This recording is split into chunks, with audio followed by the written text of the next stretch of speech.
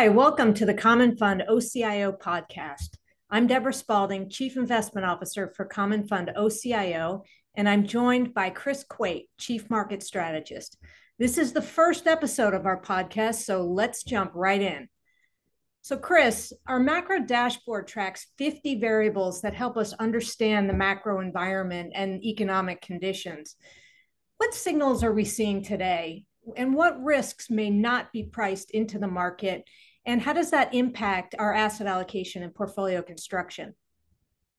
Yeah, well, if you look at our dashboard, and as you said, Deborah, we follow a number of factors, roughly 50, but we cull them down to these seven key macroeconomic indicators. And one thing we see is consistently strong employment, right? And that's supporting the consumer.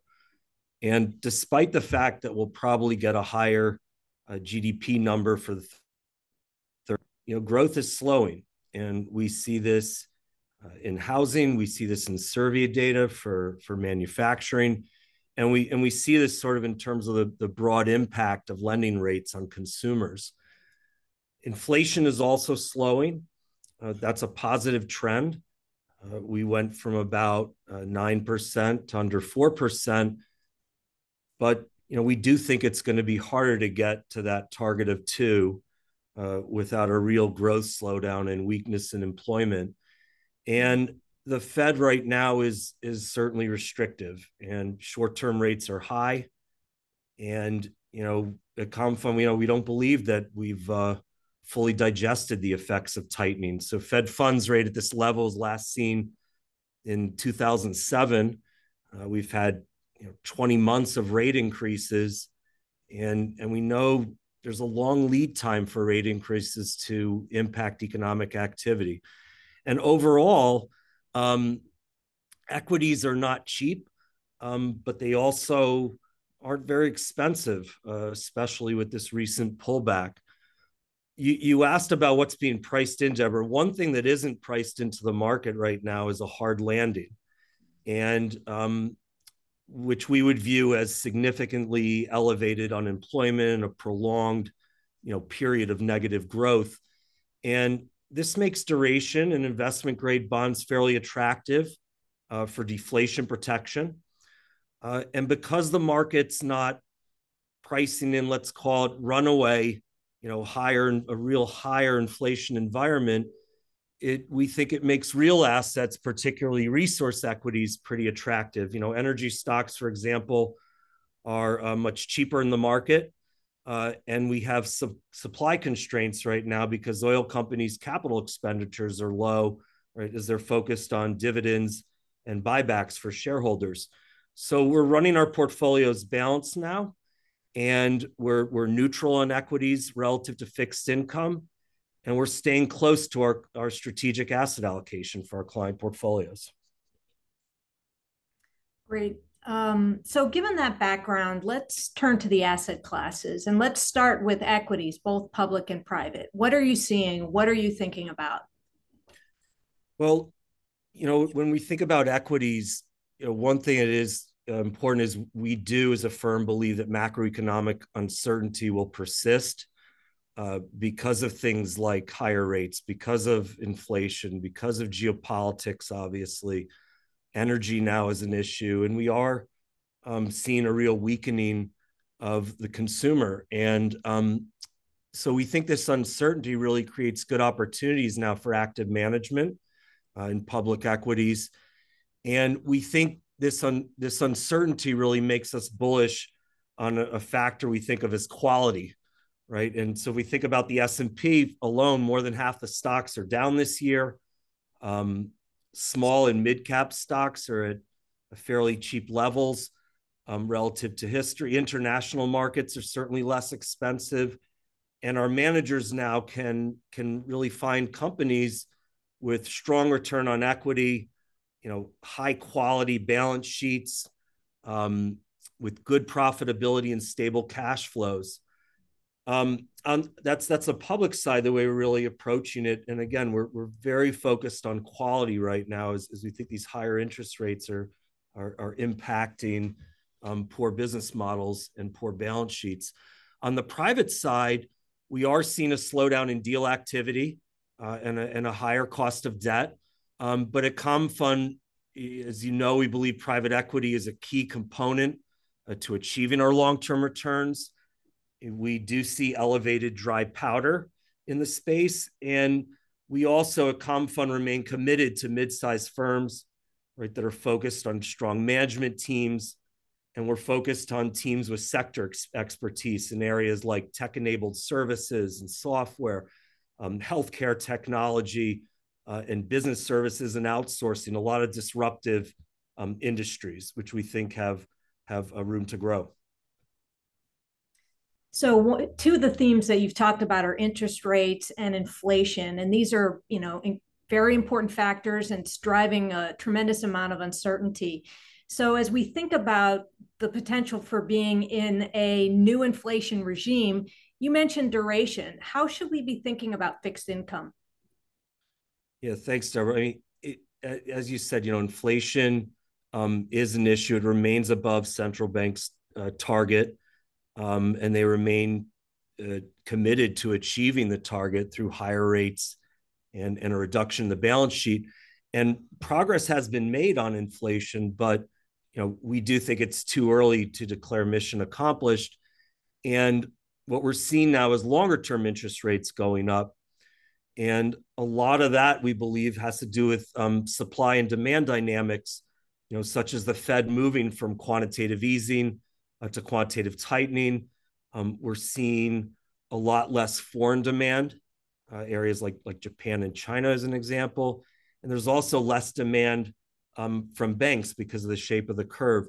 But coming back to your question, as long-term investors, we believe in holding bonds for deflation protection. It's a small component of our overall portfolio. And we believe that in a recession, there will be a flight to quality and there will be a flight to duration. And so we still believe in bonds and their role in the portfolio. And because of this, we keep our duration in the investment grade part of our portfolio very close to benchmark. And we do that because we want to make sure we have that protection if, and I should say when, a recession takes hold, because there always will be a recession at some point. And then it provides liquidity to our overall portfolio. And so what does that mean for credit? Yeah, so within core bonds, we certainly are finding spread and credit opportunities attractive. So we're underweight treasuries quite a bit in our client portfolios, and we're finding value in other areas of investment grade, and such as mortgages, where credit spreads are really pretty wide relative to history, and that's because of the Fed not being there now, and volatility in interest rates is much higher, which causes mortgage spreads to widen.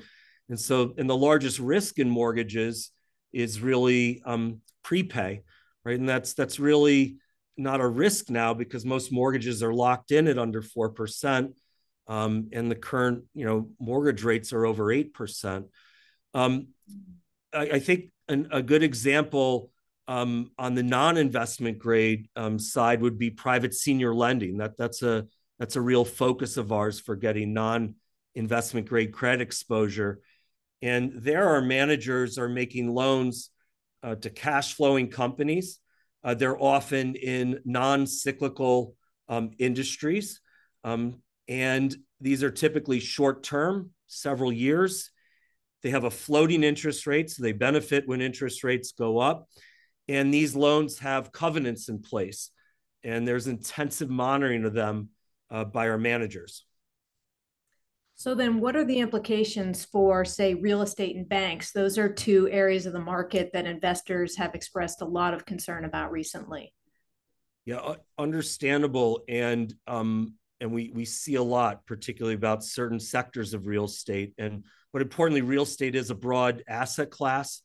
And our PMs, our portfolio managers, are telling us that most of what they're seeing in investable real estate, the fundamentals are actually pretty good.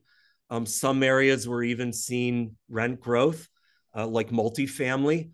But the largest concerns within real estate are really in office, and particularly for cities that haven't returned to full work weeks, right? They're not at capacity.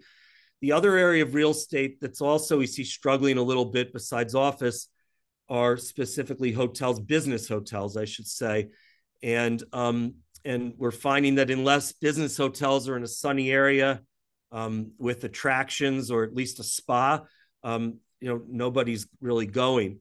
Now, if we think, so those are small components of real estate, but if we think about banks, and specifically where we're seeing pressures on regional banks, regionals are involved in a lot of smaller deals, smaller real estate deals, because commercial real estate projects when you're over 200 million, and these are major projects in big cities, they get funded in the commercial mortgage markets, and this tends to be risk that's distributed across many. It's not sitting on one single bank's balance sheet, but regional banks, where the loans are more likely to be held on their balance sheet, will experience some losses. And the issue will be rolling debt over the next several years. And we think this is being reflected in the share prices of regional banks, that are now down over 30% year to date. Now, importantly, our focus on real estate at Common Fund isn't on office space and hotels. We intend to invest mostly in other areas of opportunity. And one area we're focused on, for example, is digital infrastructure. And we've been making these investments for about 6 years. They're not highly correlated to things like office, and there's been growing demand. We've been doing this because there's been growing demand in e-commerce. There's a lot of growing demand in data storage and consumption, on-premise, IT infrastructure and cloud, and even things like supply chain logistics, such as how food is stored and distributed.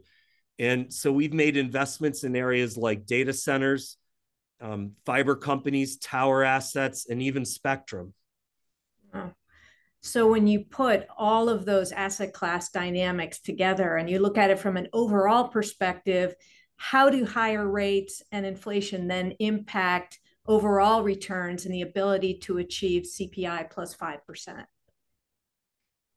Yeah, we build portfolios that will meet long-term objectives for endowments and foundations, and these are achievable goals, right? But they require a growth focus. We need a lot of equity focus, right? And we need to take liquidity risk. We need a healthy meaning, our clients need a healthy allocation to private markets.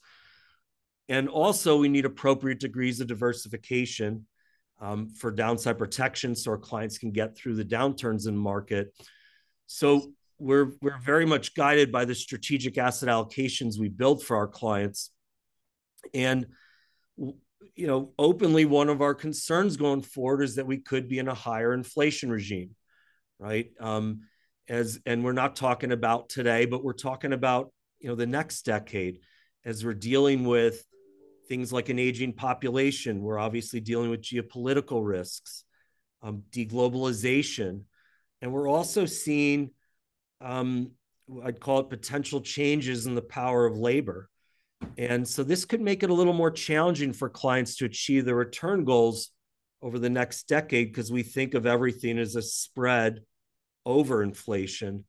And so what we've been doing is we've been working hard with our clients, spend a lot of time with our clients to understand, help them understand their need to take on liquidity risk to meet their return objectives. We've been working with them to understand their ability to invest in privates, right? Ensuring adequate remaining liquidity to meet their spending needs, and stress testing portfolios and whatnot. And we're also helping our clients understand and gauge their comfort with private investments through education. And we're doing this because our clients need to capture this liquidity premium from privates. And over the last 5 years, the average increase in the illiquid allocations for our clients was roughly 15%. And as you know, Deborah, we're fortunate to have both an OCIO business and a private equity business at the firm. And our clients get the benefit of that access that Common Fund Private Equity has built over 35 years investing with leading managers. It's interesting, we talk broadly and we hear broadly about these themes around inflation and interest rates, but as you describe how that plays out across markets and across asset classes and across portfolios, is really quite different. So I wanted to thank you, Chris, for all of that food for thought. Very interesting, good to digest. And that is it from us. Stay tuned for episode 2 of the Common Fund OCIO podcast. Thanks, Deborah.